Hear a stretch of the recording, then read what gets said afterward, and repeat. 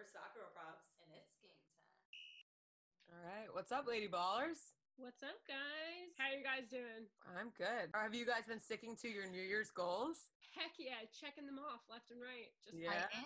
I am goals. Wait, so in December, I did the character mile, which is you run 1 mile every day outside, no matter what the weather, no matter if it's raining, snowing, freezing, whatever. Wow. That's like And an I did Abby the Wambach whole- thing. Did you do that? Did she do that? Yeah.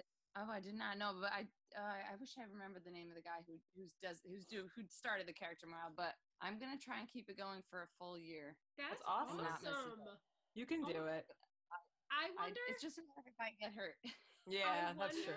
I wonder though, like, do you push yourself to run faster each time? Like, do you think No. that you'll get a really good mile time at the end of this, or? So I'm genuinely just doing it's literally like a cut the excuses and the BS challenge. You know, like no matter how tired I am, I'll trot the mile. I'll do like an 11-minute mile. That's but great, it's just though. the getting outside, how cold it is, how many excuses you want to make for it. You know, I so love it's that. and it's like 8 minutes out of the day. You know, Yeah. or 9 minutes out of the day. So like some nights I'll do it literally at like 11:35 before I go to bed. If I forgot for the whole day. Oh my gosh. It's kind of cool. Everyone's got 10 I'm gonna minutes. try it. That But is this actually really cool, and I remember, like Shannon was saying, Abby Wambach did that, but I don't think she did. Did she do a mile per day? I think she did just ran 3. every day. I think Yeah. I think hers are like different. It's really But- crazy. I love It's it. getting a little cold this month, though. You know. Well, it can't get worse. I don't think. I think it will only get better, right, from here on out. Winter just started, like today, like a few weeks ago. Everyone thinks that December's like done. Winter, it's And only it's just not. beginning at the end of the Yeah. month. Guys, in my head, winter starts in September and then ends in like February. And you don't realize how much work. Like I was like in December, I was like, this isn't so bad. I mean, granted, I ran it in snow boots some days because it was snowing, but I was like, the temperature isn't like hurting my face, Yeah. but it's hurting. You know? Yeah, Oh my gosh, that is wild. I know. It's interesting. I feel like it's harder when you're not in the city too, because you're not forced to walk. But my goal is to walk more each month than I did last year. So we'll see. Well, Shannon, what's that going to be? It's 10 miles a day. A marathon a day. It's 10 miles a day, and it's tough. And my toes are Wow. freezing because I went this morning. We'll That see. is crazy. What about you, Carl? Honestly, I haven't made any fitness goals yet. I really want my one thing is I just want to be active every day. Like I just want to keep showing up in some way, shape, or form. But I don't have any fitness goals right now. I just want to like learn something new every day. That's what I've actually cool. really like want to do that. And I actually got something called the Master Class for Christmas, and you pretty much take like these 15-minute classes That's from, awesome. and it could be in anything. Ooh. It could be on putting from Tiger Woods. Like it Wow. could be, They're so interesting. yeah, and even like if you go on TEDx or TEDTalk.com, you can watch like little bits and you learn something new every day. And it's, I don't know, it's a little thing that I'm going to That's try and awesome. keep up with. Yeah. Love that. Very Yeah. cool. Nice. Well, hopefully we all stick to our goals. Let's check in a few weeks. Shannon's toes are going to be falling off. Alana's out of my nose. Alana's going to be running on like a 4-minute mile. You're going to learn how to putt really good I'm going to be the best putter around. in the whole world. There's a throwing a ball masterclass for you. Yeah, you should take that. You should definitely take that. I will work on that and get back to you guys. Well, guys, we have a very cool guest on today, right? Yeah, so we're speaking with Grant Wahl, and guys, he's like a really well-known sports journalist. And I remember the first time we came into the soccer world with Soccer Girl Probs, he was like really good on Twitter, and we always came across his tweets. He still crushes Twitter. Oh yeah, he really does. He's all over the place too. He's working with the men's and women's side of soccer and basketball too, and all of that. And it's really cool to keep up with him on especially Twitter and Instagram. Yeah, I just read that he's in his journalism career. He's reported 12 NCAA basketball tournaments, 8 World Cups, and 4 Olympic Games. That's crazy. It really is amazing. That's a lot. And he was an author of like a best-selling book about David Beckham, right? Yep. Yeah, New York Times bestseller. Really cool. He's done quite a few amazing things that everyone needs to check out. Yes. I'm excited to hear some insight about his interviews. He's interviewed so many players, so he's got to have some good stories. Yes, definitely. All right, so I'm going to let him in now. Enjoy, guys. Hi, Grant. I'm coming. Here I am. Hey, how's it going? Hi, Hi. Grant. Good to see you guys. You or too. Everyone but Carly. I know. Sorry. But yeah, no, everything's good. I'm so excited you guys approached me for this because you're going to be a great guest on my podcast. I'm very proud to be, I think, one of the few guy guests on your podcast. Yeah, we're so excited. I mean, it's so funny because our paths have crossed at so many important events like World Cups and things like that. And we've seen you in passing, I feel like, in like bars or certain events and things like that. But it's so awesome to get to talk to you. And you're going to have such a unique perspective on just women's soccer in general. So I feel like our listeners are going to love it. I also think we're about to get our dogs wailing for a second. That's going to stop soon. Oh my gosh. So this is Zizou. Oh my gosh. Zizu's the brown one. Coco is the black one. Coco doesn't wail. Coco's much tougher than Zizou. Oh, one has the attachment issues. This guy, the boy. So I'll have to look up the dogs on Instagram to see them. They're Coco Zizou on Instagram. COCOZIZOU. Oh my gosh, I'm so excited. After Zidane? Oh my gosh. Yeah, so I got to name the boy, and my wife's half French. So Coco is named for Coco Chanel. I love it. And Zizou's the soccer guy. Our goal is at some point when Zidane is in New York for some summer preseason tournament to get a photo of Zizou and Zizou together, and that would be like our holiday card that year. Legendary. Let's just jump right into it. Tell us about your podcast, first off. So I started Football with Grant Wall in May of 2020, and the whole idea is to do 2 really interesting podcast interviews a week with someone from the soccer community. And I really try and cast a wide net. And so it's got men's soccer figures, women's soccer figures, people from the US, people from outside the US. Sometimes it's media members, sometimes it's players, coaches, just anyone I feel who's interesting out there. And the whole idea is for it to be not a soundbite interview, like some quick thing, because that's so much of what media is at this point. And so I wanted these interviews to sort of, it's kind of like your podcast too, be like real sit-down interviews where you have some time to get a sense of what someone's really like and talk about some important things. And to me, that's always reminded me of the magazine interviews I did when I started out as a journalist back in the mid-90s. And I just feel like you can get on a deeper level with somebody when you talk to them for 30 to 40 minutes or longer. And I think people want that today just because there's so much quick hit soundbite stuff. And I understand why the media industry has moved in that direction, but I think there's a demand too now for more length and quality and really getting to know somebody. I feel like at a lot of events we get like 5 minutes with someone and you can only get so much out of them and they don't really get to know you either. But I think because of COVID, one of the bright sides of it is that with podcasting, a lot more people are available to speak and have more time to talk. And it's so cool to get to know people in the soccer world more.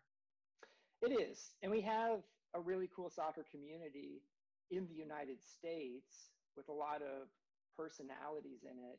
And I just want to make people more aware of that as this community grows.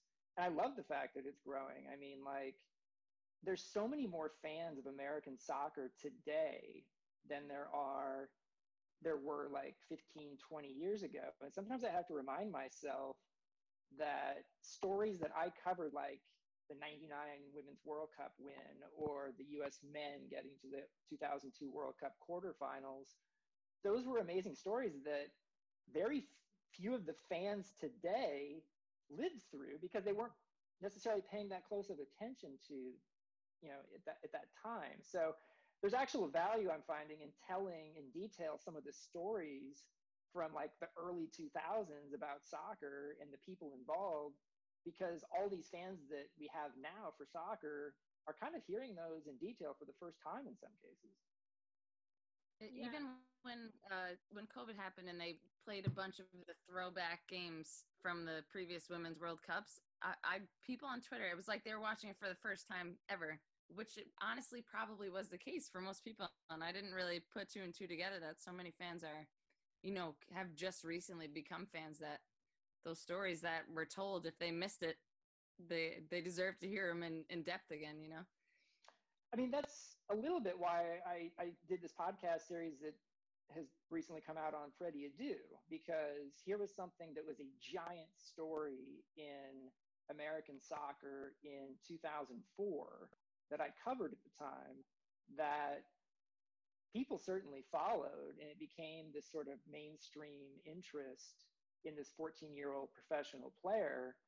But in the year 2020, 2021, a lot of soccer fans today didn't follow that story. And so they've been riveted by this Freddie Adu story and what happened to him and the human aspects of it.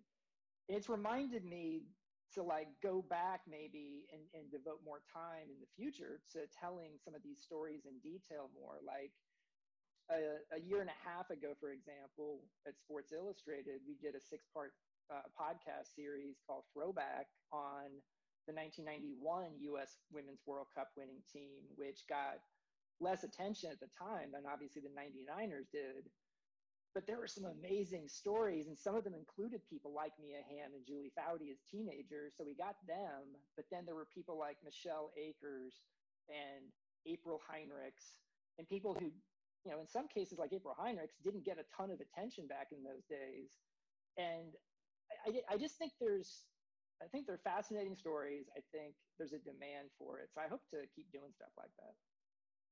I think that's incredible. And I just was thinking about how amazing social media has been to make it more accessible for a lot of people to hear the stories, Like, I feel like can you imagine if the 99ers even had social media during that time, or just more media coverage in general? Like, it's truly amazing what you're doing and trying to put this on the platform that is actually so easy for people to get access to and listen to these incredible historic stories that need to be heard. So I think that's incredible. Do you think that you use Twitter or Instagram a lot to get the word out about your longer pieces? Yeah, I mean, I probably have a bigger audience on Twitter than on Instagram. It's a decent size on Instagram, but I got on Twitter, I think, in 2009,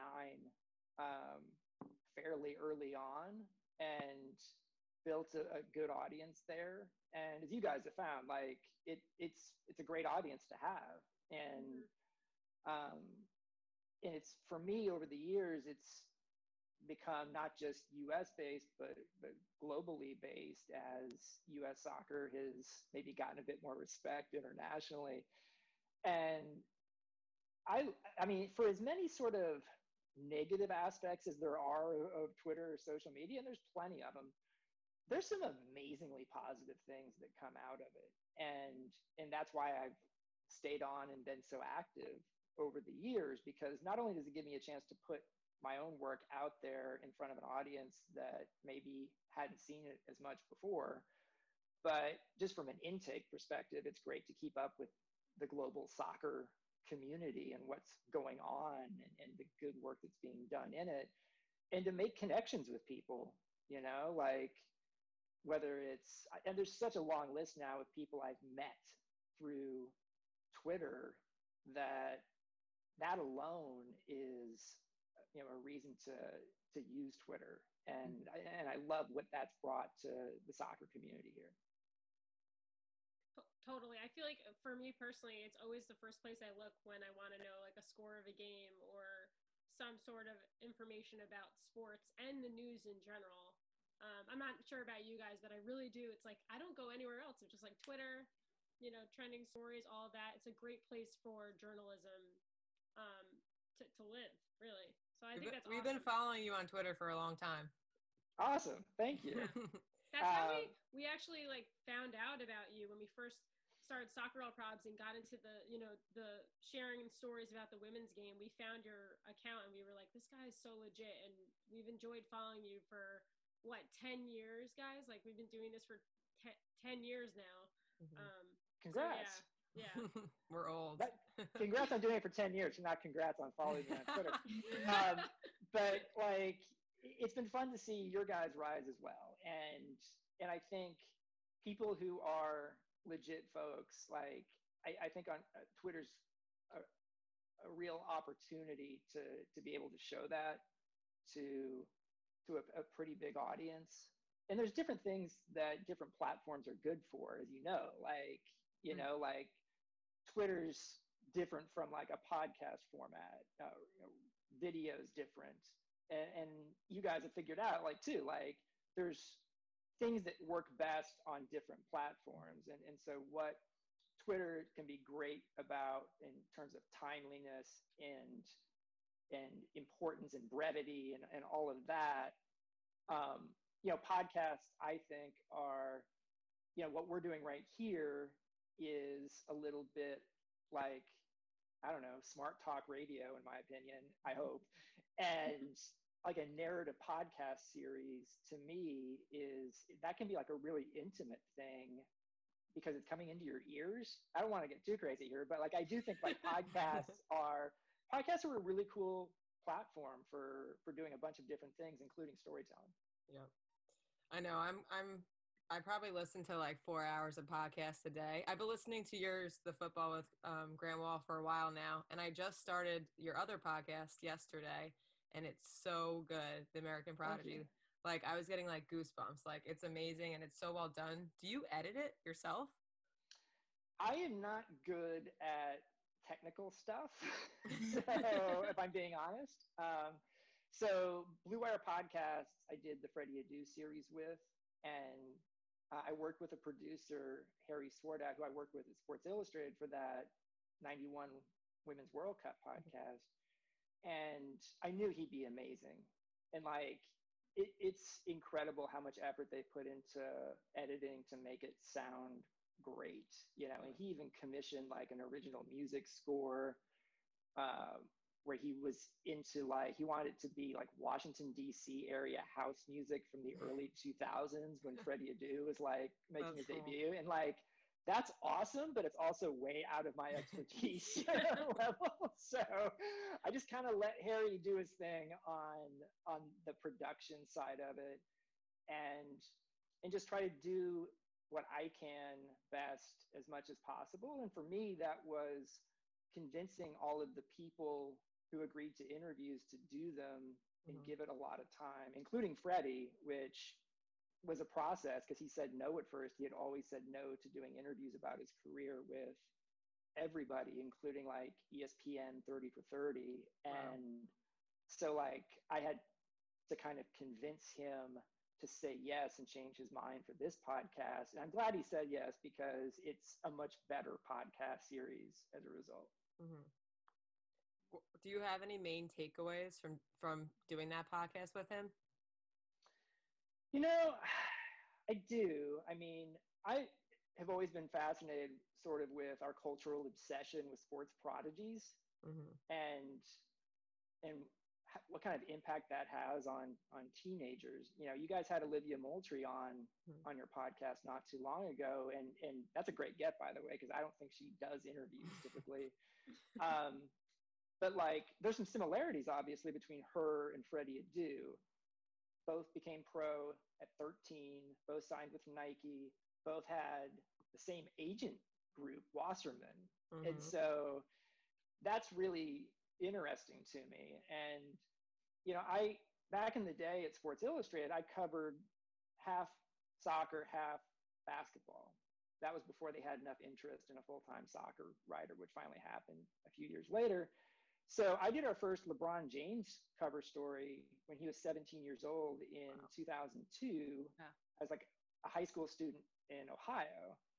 And it was only a year later that I did my first Freddie Adu magazine story. And I do think I explore this a little bit in the Ado series. Mm-hmm. I do think how the response to the LeBron cover was so positive, and he made it, and he's actually exceeded his expectations somehow over the years. I do think it had an impact on how I covered Freddie. Now, Freddie was 13, so he was actually 4 years younger, which I learned was a big difference in terms of, is this person going to make it or not? Mm-hmm. And I do think, looking back on it now, I don't think my writing about Freddie Adu back in those days was irresponsible. But I do think I probably wrote about him too much. Like, I did 5 magazine stories on Freddie Adu in a 2-year period. And I'm not someone who thinks like the media coverage should be like the main blame point for like why Freddie didn't fulfill his expectations. But I think there were a lot of different factors that went into it. And so that's part of what this series has been about, in talking to all the figures again, and in getting Freddie's sense of like what it was like to have the founder of Nike, Phil Knight, say publicly that he could be bigger than Michael Jordan, Tiger Woods, and LeBron James were for their sports, about a 14-year-old kid who had never played a professional game. It's crazy. It's crazy. Yeah. It's a lot of pressure on a kid. So much. To try and fulfill that. And I feel like that was probably different back then, but I think a lot of kids that age probably feel that pressure to achieve what their parents and their coaches and everyone thinks they can and wants them to do. Just like Olivia now, it's so much pressure on someone. Yeah, and I think it's probably a good thing. Like, she hasn't done that many interviews. Mm-hmm. I'm glad she did one with you. Like, but I do think at a certain age, like, she needs to be focusing on soccer at this point. And Freddie wasn't really allowed to do that because MLS was in a much different place back in 2004. It only had 10 teams. It was in danger of folding, and they were kind of desperate to have someone be a mainstream star, and it happened to be a 14-year-old kid. Mm-hmm. Do you I mean, you might discuss it in the podcast later, but do you think if he never played in MLS, if he played overseas, it could have been different? I do. I think if Freddie had signed with like Ajax in the Netherlands and been part of their academy, they had dealt with kids his age before and talent, and it would have been a more protective environment. Mm-hmm. I also think MLS is in a totally different place now. Like, if he had come out today, mm-hmm. there's more established academies in MLS. It's a more protective environment. The league isn't in danger of folding. Soccer's in a different place in America at this point. And so, yeah, the one sort of saving grace for me, at least, is that Freddie Adu is, from talking to him, people may be sad that he didn't achieve what they thought he could, but he's not himself a sad story. Like, he's mm-hmm. not bitter. He's doing okay. And there's something actually kind of inspirational. He's about to join his first professional club in 2 years. He just signed with a 3rd division team in Sweden, and he just mm-hmm. wants to play because he loves the game. Yeah. And that's kind of cool.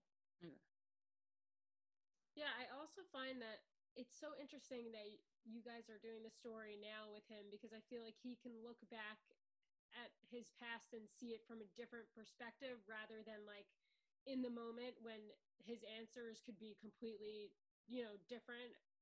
I don't know. It's so interesting to me. Like, he's removed himself from what he was back then, and he can speak to you freely about how he feels, because it's in the past. And I think that's so cool. I can't wait to listen to it. I'm sure I feel like I would absolutely love it.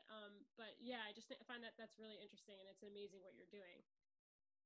Yeah, thanks. I mean, like, I don't know what your experience is in kind of like media stuff, because like what you're doing on your podcast is what I'm doing on my podcast. We're all, in that sense, we're all journalists interviewing people.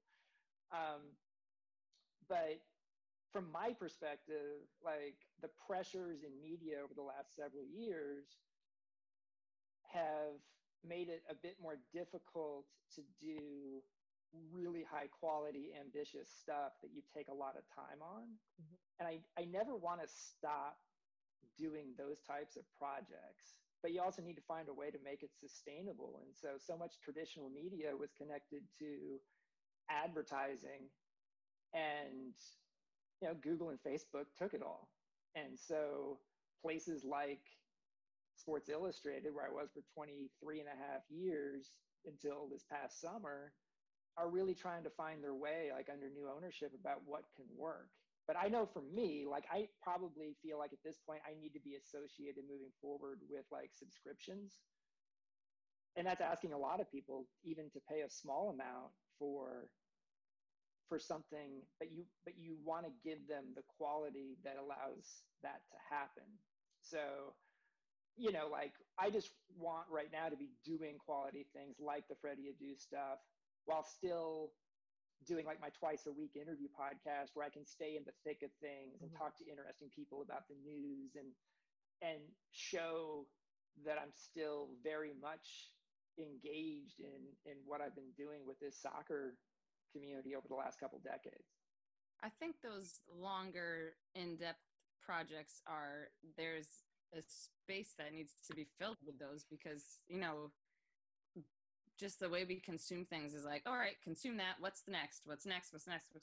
And you realize that when you get sucked into a great show, or you get sucked into a great book series or podcast series that focus on talking about the same thing for multiple episodes, you forget how much you enjoy the storytelling over a little bit of a longer period of time, and not just, the casual conversation that you consume and then you're ready for the next one. So I love that. I think that's, something that separates you, because it's not easy to tell a story like that, and the amount that you have to invest, like as a journalist, I can only imagine the time, money, and effort you've put in to tell stories, or to, write the book on Beckham that you did. Like, that's not a quick project by any means.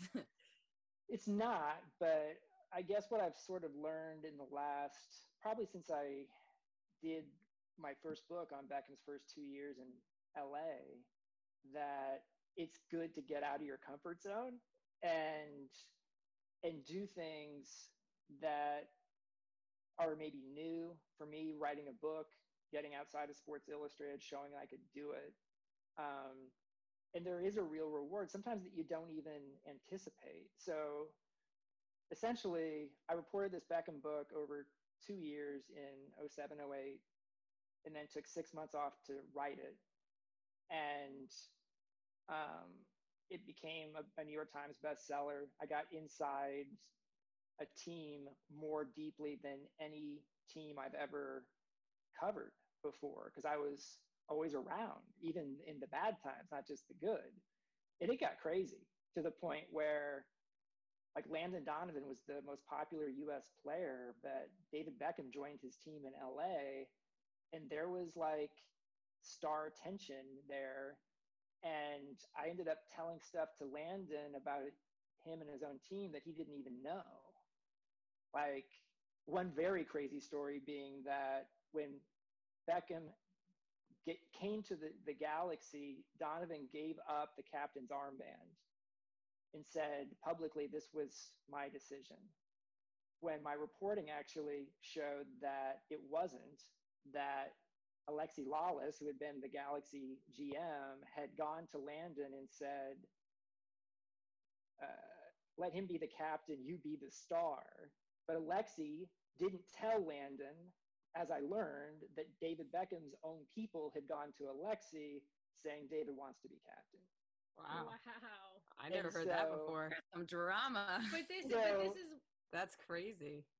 That's what really happens behind the scenes. So I learned in this book, like, a lot of the stuff that gets said publicly is just completely missing the story of what's happening inside the team. And then when I was the one to tell Landon, here's the actual story about Beckham's people going to the Galaxy and wanting David to become captain, and how it eventually came to you, his reaction was like, oh my God. And I've never really been in a position quite like that before, where I had gotten inside a team that much. And so a lot of my interviews, including with Landon and other people inside that Galaxy team, like the first 10 to 15 minutes, I would explain to them what I had learned about their own team that they didn't know. And then we spent the rest of the interview with them telling me stuff that they knew that I didn't know. That's cool. And over a 2-year reporting period, you build up all this stuff and you learn things, maybe even out of order chronologically, but then you write the book and put it all chronological. And it really came together. And I feel bad that they were a terrible team the first 2 years Beckham was there. That was when I was writing the book, and Beckham has taken like 10 years to finally speak to me again, even though he has started to. But like, I was just reporting what his teammates were saying. Mhm. Yeah. And yeah, go ahead. Well, would you say that you're not afraid of, controversy? Like, you want to tell the story, you want to tell the right story. And I would imagine like that's kind of scary sometimes, but like, would you say that you really stick with your guns? You're like, I'm a journalist. I'm a journalist. I'm going to tell the right story from what I'm hearing, You try and do that because that's the job. But yeah, it's tough sometimes. I mean, like I kind of wish I had been able to spend all 5 years Beckham was at the Galaxy for the book, but it was just the first 2 when they were bad, not when they were good and winning titles. That's just sort of the way things were. But like when you agree to write a book about the first 2 years Beckham was there, you don't know where the story and the truth is going to take you. Mm-hmm. For all I knew, the Galaxy were going to win championships those first 2 years. But it was crazy where it did sort of go. And I knew as I was writing it, Becca's probably not going to ever speak to me again. And I'd had a good relationship with him. I'd done 2 big magazine stories on him over the years, had good experiences both times. And I don't think he read the book. I think he was told what was in the book, but like I had to sort of accept that was potentially going to be the situation and just make sure that everything I wrote was true. Mm-hmm. And that process of talking to enough people and verifying everything was a really long and drawn out one. I bet you he read it. He said he didn't, but he did. Did he send you an angry text after? Or did it's on Twitter. Just a bunch of memes, angry memes. What was interesting was that David did, everything got turned around at the Galaxy in 2008. They fired Alexi and Ruud Gullit, who was the coach.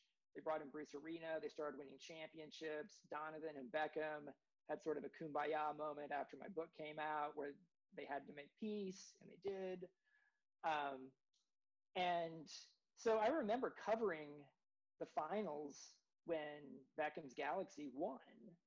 And after the games, like both times, I think, he would sort of stare me down in the post-game press conference. and I'm like shrugging my shoulders, like, what is this about? Oh my God. So it's kind of amusing in retrospect, but like, I never wished him any ill will. He's a good guy. I don't know if I can handle dirty looks from David. I'll take any looks I can get. Yeah, come on. That's crazy. The most comical moment, which probably wasn't in the moment, was there was like a group interview or scrum around Beckham one time. And anytime another journalist, not me, asked a question, he would give them this thoughtful response. And then anytime I asked a question, it would get like a 2-word answer. And I was just like, okay, I guess this is how it's going to be. That's amazing. It's funny because I feel like you don't hear the drama in men's soccer as much. I feel like people focus a lot on it in women's, but it's cool to hear that side of it on the men's, I guess. There was so much on that LA Galaxy team. I mean, and I do remember like over the years doing stories like, the whole Hope Solo story and the 2007 Women's World Cup and sort of what happened inside that US team after that. I had a really intense experience in 2008 before those Olympics, talking to Hope, talking to Carly Lloyd, who had supported her inside the US team, talking to people sort of on the other side inside the team. And And one of the big kind of storylines that came out of that was in that magazine story, I think, was should women's sports be viewed differently than men's sports? And I think there, in the end, was a feeling that when Pia Sundhage came in as the U.S. coach for that 2008 Olympics, she brought hope back into the team. And she said, is she the best goalkeeper? Yes. So she needs to be here. And you may not like her, but, you know, and they ended up winning the gold medal. Carly Lloyd scores the winning goal in the final. And I don't know. I thought that was interesting, and I'm sure you guys have dealt with this topic for a long time. You know, like this gets back to Anson Dorrance at the University of North Carolina. You know, with coaching men is different from coaching women. Blah blah blah. He's done both. He's had a ton of success. Mm-hmm. It's an interesting topic, but I also don't know if there's that much of a difference, or I think there's less of a difference these days coaching women than coaching men, but there's still obviously some differences. Yeah. Or someone asked us that question too in an interview, and I'm like, I also think there's just as much of a difference between coaching one men's team and coaching another. Like you are always going to get a survey of different personalities and all that. So it's kind of redundant for someone to say, you know, oh, do you have to coach them different? Like you technically from any team to team, you should as a coach be adapting to the field of personalities that you have and the way they're going to respond to things. So I always think that's such an interesting question. People ask us that a lot. Yeah. Yeah, I mean, I agree with that. And the best coaches that I've covered are the ones who are adaptable to whatever situation they're in or coming into. Mm-hmm. And there's a ton of variability within the men's game, within the women's game, you know. And one reason Bruce Arena was successful with the LA Galaxy was he came in and got the two stars, Beckham and Donovan, on the same page, got them in the same room, had the uncomfortable conversation, and they moved forward. Mm-hmm. I have a question too, because we have a lot of listeners who are interested in staying connected in soccer in all types of ways, and sports journalism is a topic that, you know, people have asked us about. How did you get into it? And yeah, I guess just what draws you to the space and what do you find the most rewarding about it? So I got a gift subscription to Sports Illustrated magazine for Christmas when I was like 9 years old from my parents. And I would read it cover to cover every week. I kept getting the gift, thankfully, every year. And I grew up in Kansas, in the Kansas City area. And once I realized that I wasn't going to be a professional athlete, which I realized pretty early on, I literally decided in high school, I want to write for Sports Illustrated. And I told people. And like the general response was like, good luck. And then manifested the hell out of that one. And so I get to college. My whole family had gone to the University of Kansas. I got financial aid, went to Princeton, and they didn't have a journalism degree there, but they had a school paper. I took some great seminars, writing seminars with prominent people, great writers like David Remnick, who runs the New Yorker now. And so I was able to get some amazing recommendation letters for like an entry-level job at Sports Illustrated when I was a senior in college. And so that's what I was offered. I started out as a fact checker, which is not a glamorous job. You're basically given one story a week that you have to verify that everything's true. And if, you know, the only way you get noticed is if you screw up. And so what it is also, though, it was a foot in the door to do some writing. And I got to New York the fall after my senior year of college, and I said to myself, I'm going to give myself 3 years. If I'm not a full-time writer after 3 years, I'm going to look for writing work at some, you know, newspapers. And thankfully, ended up being a full-time writer at Sports Illustrated after 1 year. So cool. So lots of good memories from those days. I mean, like it was crazy because the internet, there really wasn't any sort of web presence for Sports Illustrated even then. And so it was all about this once a week print magazine and competing to get good stories in there. And just did a ton of traveling. I covered basketball, I covered soccer. I got a big break at the 98 World Cup on the men's side. All the other writers had gone home, and so they let me write the big story on the final on deadline. Wow. And and then the next year was the 99 Women's World Cup, which I covered from start to finish. It became this cultural phenomenon, and it kind of set things up for the next many years of a mix of like telling really interesting feature stories, but also doing news coverage at a high level, hopefully, of the biggest events.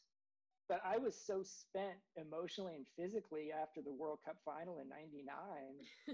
I remember, oh my God, after the penalties, I remember sneaking into the team party after the final and wanting to try and get some kind of color. And the main thing I was looking for was Michelle Akers had been just an absolute legend during that tournament. And she had gone out in the final with a concussion and heat stroke. And so she wasn't available for post-game interviews. And so I was like, I'm going to get Michelle Akers. And like, she was at the party and she knew me, and like, she didn't like try to kick me out. She actually wanted to talk. So it was other people at US Soccer who wanted to kick me out. But like, I ended up getting a great scene with Michelle Akers, and in this, kind of victorious legend moment.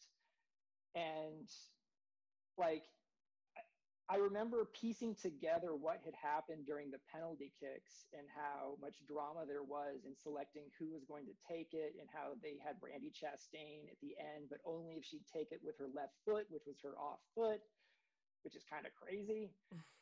And then it becomes this iconic moment and cover story, and it's this like legendary, iconic photograph of Chastain on her knees after the winning kick. And I wrote that night, overnight. I had a 9 a.m. Eastern deadline. I was up all night, and I remember filing the story that morning, and I like was in a hotel room, and I just broke down crying. Like I couldn't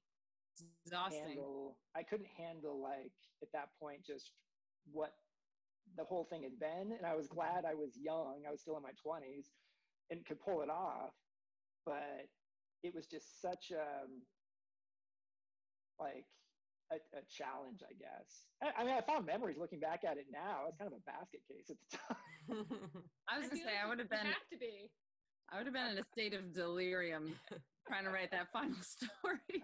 Shannon, she made like this artwork of Brandi Chastain on the cover of Sports Illustrated, right, Shannon? Oh yeah, where? You I think it's in my show basement. Grant. I should. I'll send it to you after. Yeah, that took me like 24 hours. I think I started crying at the end of that. Brandi, classic. That is so incredible that you were able to cover all of those amazing moments for women's soccer. Mm-hmm. And it just got me thinking, like, who is your favorite female player that you've ever interviewed? Oh, wow.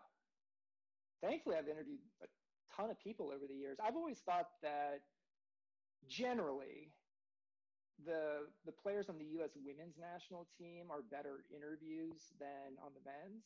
And there's exceptions, obviously. But like, I feel like the 99ers were this like pioneering Mount Rushmore, where like you happened to have like just this amazing collection of people who are all fascinating in different ways. Like for the Women's World Cup titles in 2015 and 19, there was a younger generation that I enjoyed getting to know and talk to. So like, Carly Lloyd, the 2015 title was hers essentially, and in terms of like the standout star. And so a lot of good memories talking to her, even in LA a couple days after winning, for a cover story just about her journey over the years.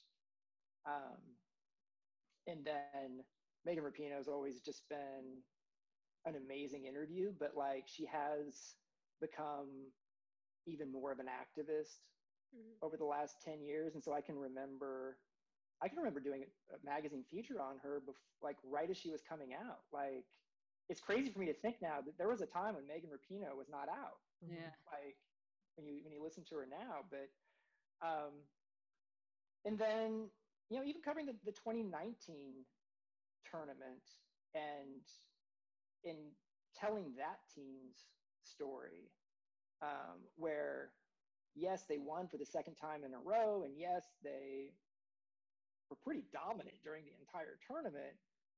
But looking back at the 3 to 4 year journey, and you guys know this, like there was a part between 2015 and 2019, especially 2016, 17, when there were issues on that team.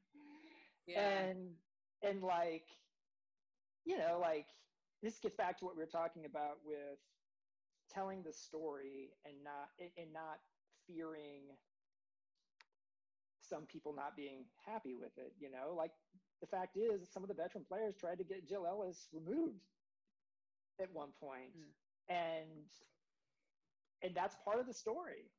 It can't not be, at least it shouldn't be. And so like telling that, but also telling how they got, when she was going to stay, Ellis, like how they moved past that and got done what they needed to get done to put themselves in a position to win this tournament in 2019. And is Jill Ellis not my biggest fan? No, she is not. But like, I have a ton of respect for anyone who can win 2 straight World Cup titles in what is a very challenging job.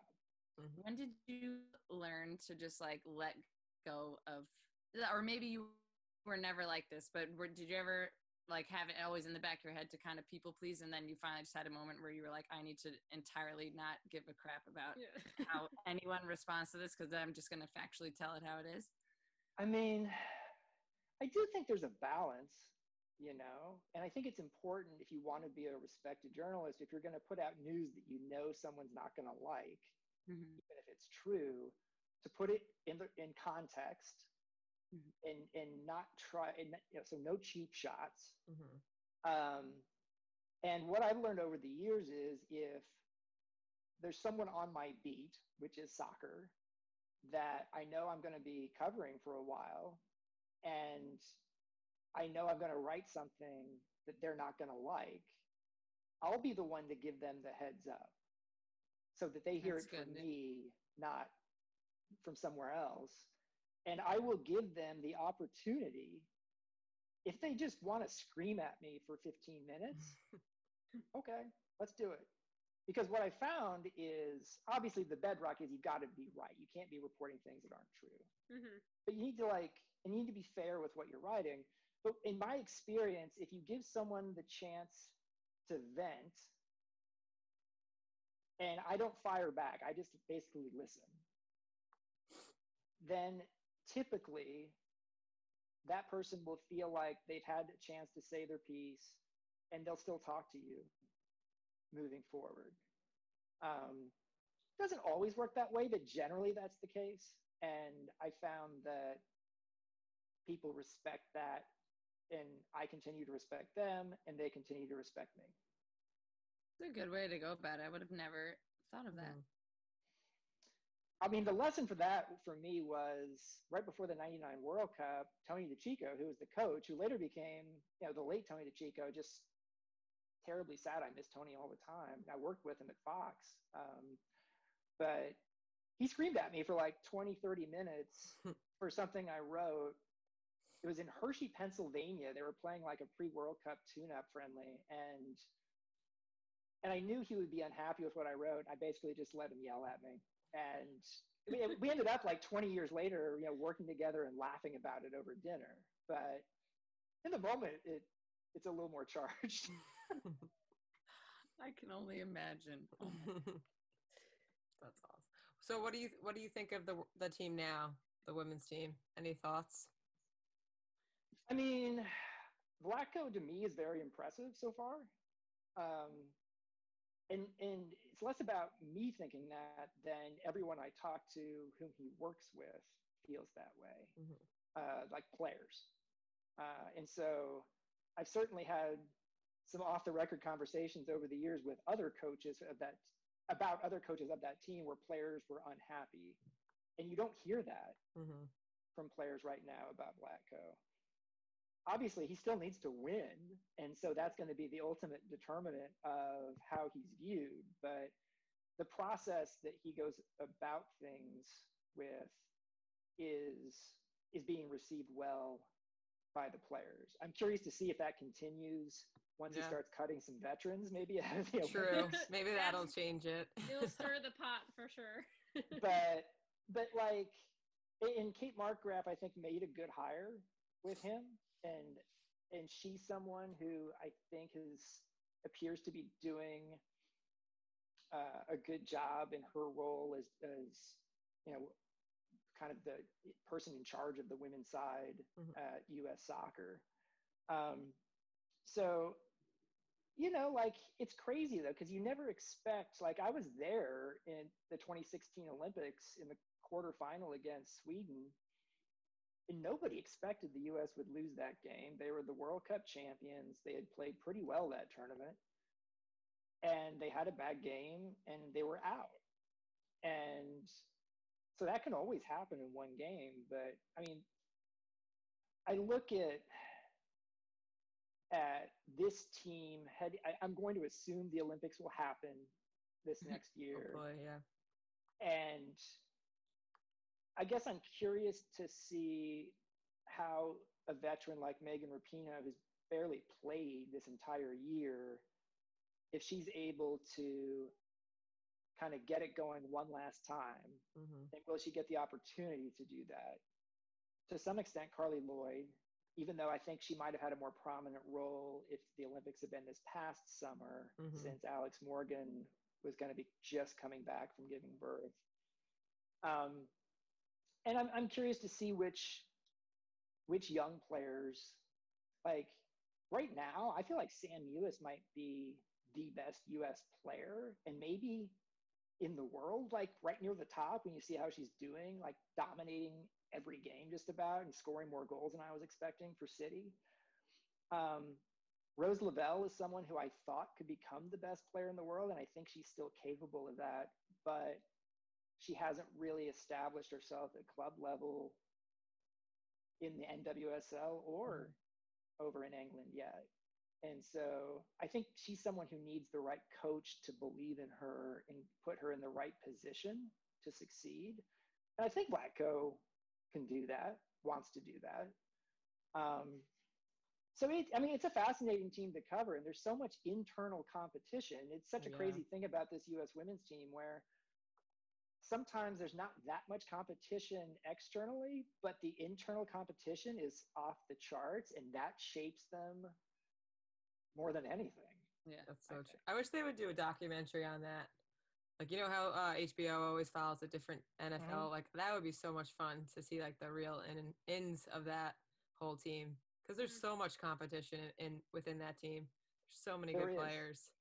And usually, I feel like with him, maybe it's not gotten to that point, but with Pia and with Jill, I feel like there was definitely favorites, which I think you're going to have on it with any coach, but I think it was a little bit more of an issue. So I don't know. We'll see. Hopefully the Olympics happen and we get to see them win again.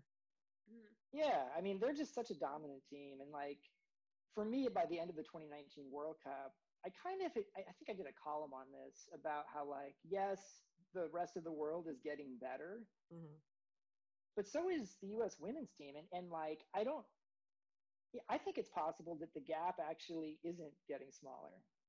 Yeah. They've won the last 2 World Cups. Yeah. I mean, like, it's kind of crazy. I don't know. I guess we'll see in future World Cups if the gap does get smaller. Yep. Time will tell. Well, Grant, thank you so much for coming on. This has been amazing. Thanks so much for having me, guys. I've really enjoyed the conversation. Hopefully we'll see you in person sometime in 2021. I would like that. I want to see more people in person. Fingers crossed. Right? Awesome. Thank you. Bye. Thank you, Grant.